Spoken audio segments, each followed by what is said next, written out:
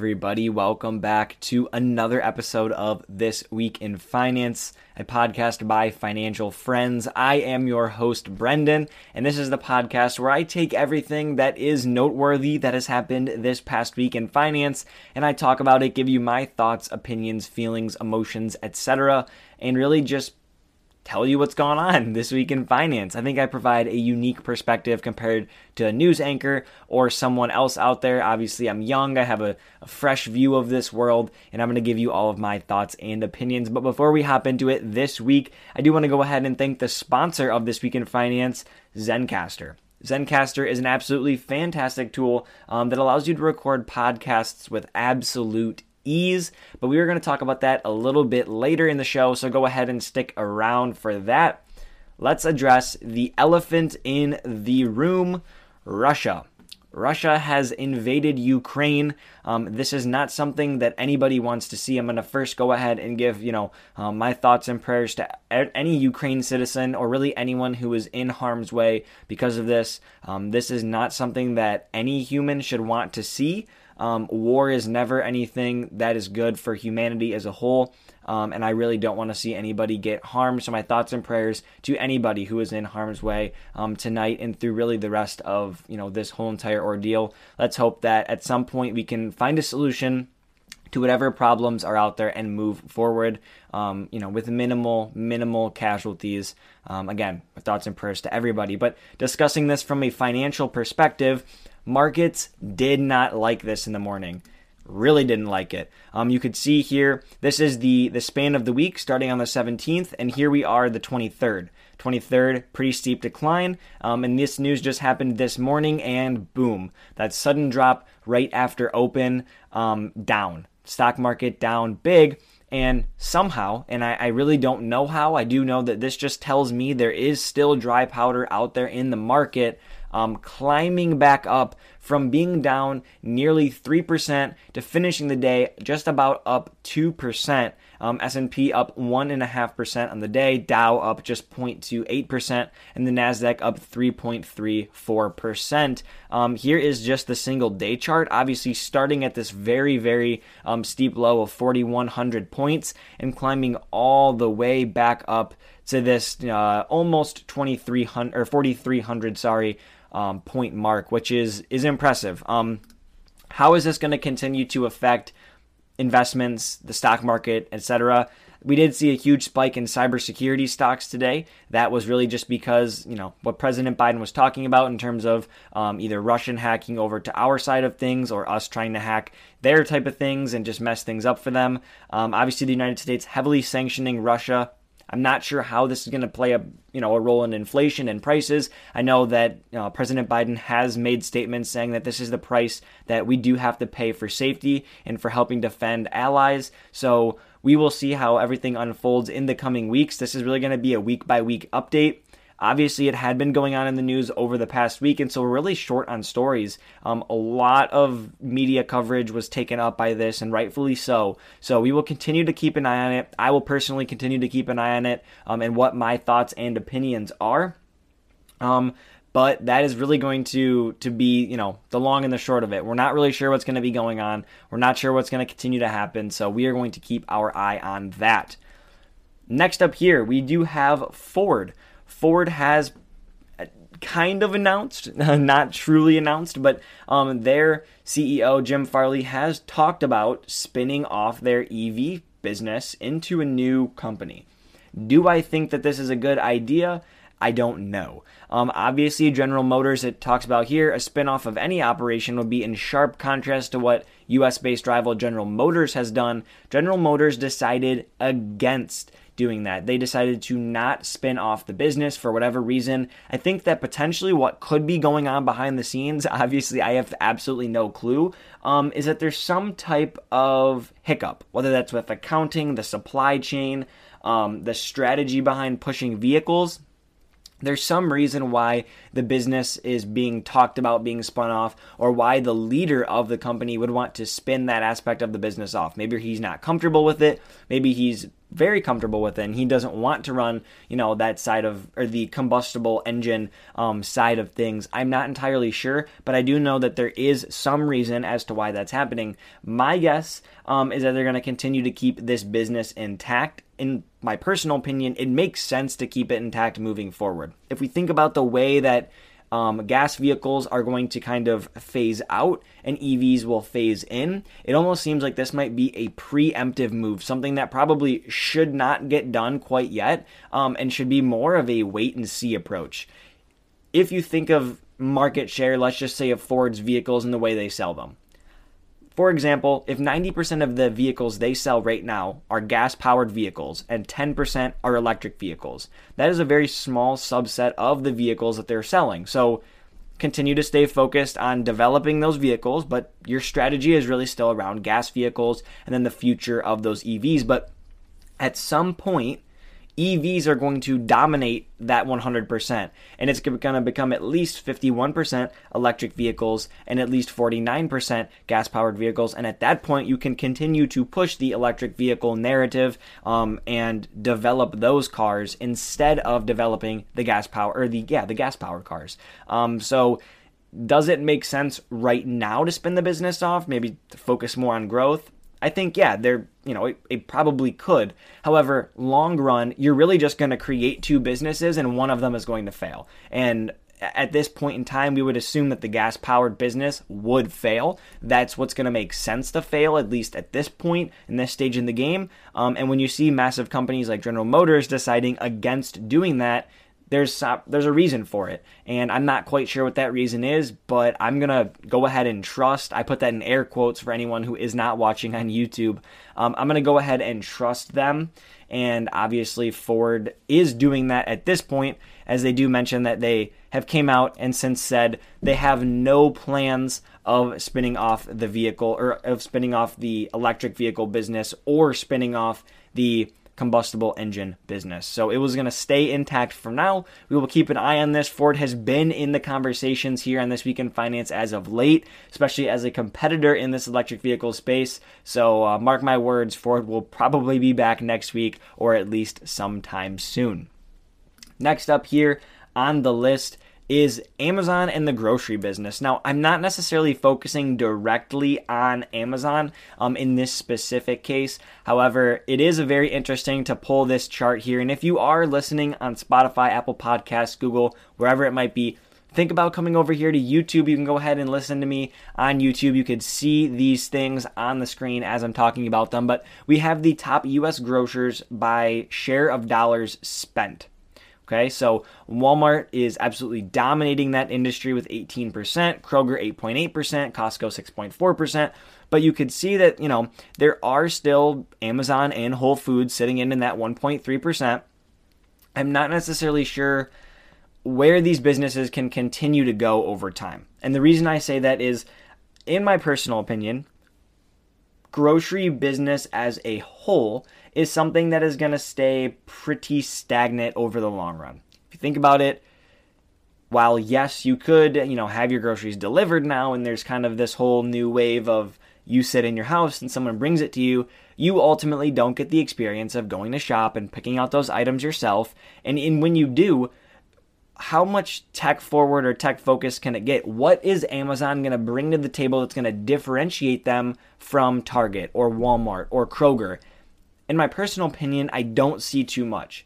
Obviously, they have the stores where you walk in, grab all the stuff, and just leave, and it scans it and pays for it all. But they actually have a similar thing right now at Sam's Club. And there's no really room for error because you pick up the item, you scan it into your cart, and then you set it in your physical cart.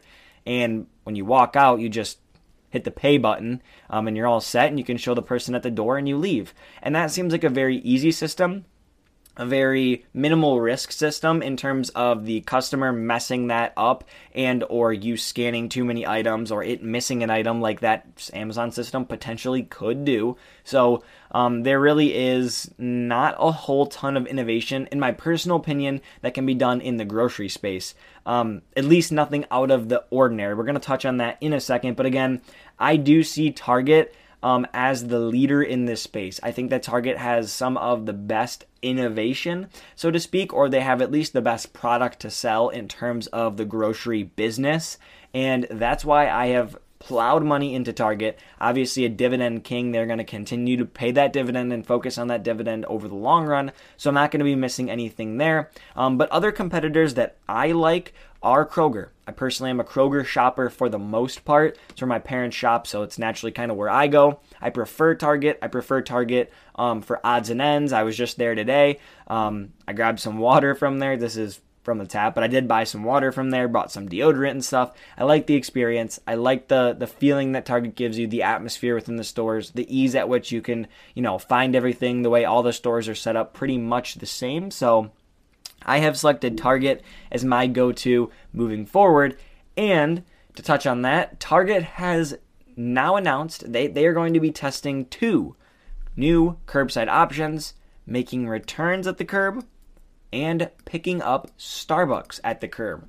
I am extremely ecstatic for these 2 things to start to become tested and for the way that these 2 things can be introduced, innovated, and help the companies grow. Again, I touch on Amazon with their technology and Whole Foods with the potential introduction of technology. This is not that tech. This is nothing new. This isn't really a new concept. Again, they're just improving upon the staple and unfortunately boring concepts that have already been introduced mainstream about obviously 2 years ago at this point, the beginning of the pandemic. Curbside as a whole was never really popular and is become extremely popularized throughout this pandemic. And to introduce being able to return items through curbside and also to have Starbucks picked up curbside. Now, in terms of Starbucks, this is not going to be a massive part of people just getting their Starbucks this way. At least that's what I think. I don't think anyone's going to pull up and order their Starbucks from their phone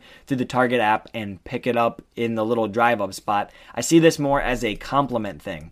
If you normally went into Target and the first thing you saw was Starbucks and the first thing you grabbed every single time you went in was a drink, and now you're pulling up, drive up, you're probably just going to order a drink with your order or do it with your return or whatever it might be because you're there and that was part of your normal and usual experience. So I think this is going to be massive for Target more than Starbucks, but I do think that Starbucks will benefit from this in a small way, obviously picking up a little bit extra revenue, maybe just gaining a little bit more awareness as this kind of is like, oh my gosh, I can just get Starbucks through the drive-thru. That is fantastic. Through the drive-up. That's fantastic. And every once in a while, someone kind of just orders a drink for fun, or they try it out one time, realize they don't like it, and move on. But being able to do returns through this curbside option is fantastic because it just provides a better customer experience. Obviously, Target is technically the loser if someone's coming and returning a product. Hopefully the product was not a bad product. Hopefully it just needs to be returned, wrong size, whatever the case may be. But providing a better customer experience is really what it is about. You want to make sure that someone has a good experience and doesn't have to, go through anything they don't want to go through in terms of going into the store, or just making it easier for customers to pull up, have that item be returned, and be right on their way. So I'm going to go ahead and take a drink. If you've noticed, I've been itching my eye. I don't know if I just put something in my eye with my finger. Our house just got painted, so hopefully I didn't rub paint particles in my eyeball, but yeah, that's really all I have to say about that. So final wrap up on that. And really both of these 2 kind of grocery related stories. I have picked Target as my winner personally within this grocery space, and I think that this new edition provides a better customer experience for everybody. But again, it's not a massive innovation. I don't see a ton of massive innovation happening in the grocery space. I'm not really sure what else you could do. I did want to touch on, I have it written here.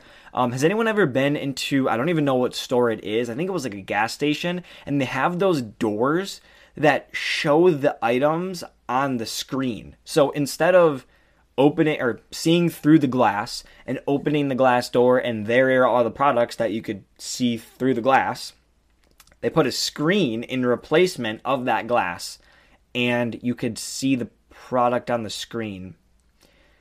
I'm not a fan. I'm personally just not a fan of that. It doesn't make sense to put something when there's literally a clear substance that you can place on a door that we've all been using for how long. You could simply place it on the door and we can see through it and we can tell if the product is there or not. But instead we're hiding the products behind a screen. Not sure, not a fan. Moving forward, Sony has unveiled their new virtual reality headset for PlayStation, which will compete directly with Facebook's Quest. I think that's Meta's Quest, but that is besides the point. Everyone's still having a difficult time adjusting to the new name change. This is, again, something we've talked about a lot. Virtual reality, the metaverse. This specific headset is a little bit more focused on gaming itself. And again, I've talked about how I think that gaming itself is the thing that the VR headsets and the metaverse are going to be best at. Gaming, entertainment, and then a little bit of education. I don't see much use case outside of that, but this one in specific is designed to be ran through a PlayStation and actually requires a PlayStation to run, and then you can connect to your game and play your game, virtual reality style. I don't see this beating out Meta's product. If you have an all-in-one product where you put it on your head, you simply play the games the way that you want to play them, download the games directly to your new kind of console on your head, I think that's a much better use case than having to have a PlayStation, have the VR headset, and have the game. Again, it's another layer that people have to pass through. And in terms of competition, I don't see this being a perfect direct competitor for that reason. Apple is expected to launch a virtual reality headset. It will probably cost $7,000 knowing Apple, and people will continue to just buy it out the wazoo because it's Apple, and it'll probably connect to your oven, your microwave, no, I'm just kidding. It'll probably connect to every other product in some way.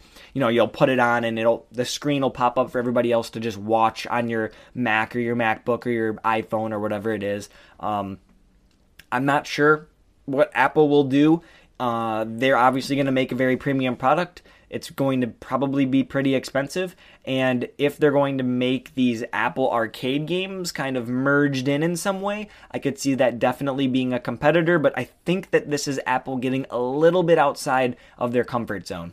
If they're going to push into this new realm and become a larger player in the gaming kind of region, I think this makes sense. But as a whole, they have generally stuck to the core business of iPhone, iPad, Mac. So again, cell phone, Apple Watch, like the basics of technology that make your life easier. They really have never made a pure gaming play other than Apple Arcade. And they really kind of started to push the boundaries with Apple Arcade, with Apple Fitness, and now even with Apple TV. This is pushing outside of their normal wheelhouse, so to speak. So will Apple be a better competitor if they can seamlessly integrate with Apple Arcade and make the type of games that they've been able to produce on the TV side of things, the same quality? I think that there will definitely be an opportunity for them to compete with Meta.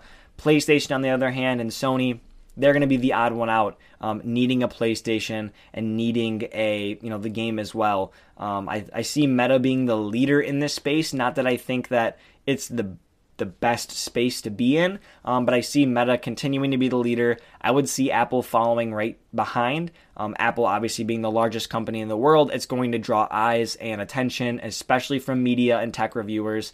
That's really my thoughts. I'm not a huge fan of the product. I'm not a huge fan of the metaverse as a whole, and so I don't have too much positive to bring to this story. Two more stories, one that I did not pull up, but we're going to talk about SoFi first. Obviously, the stock down today. I'm not sure if the stock finished up. For all of our viewers here, let's go ahead and search it up. I have it pulled up here. SoFi did finish up at the close.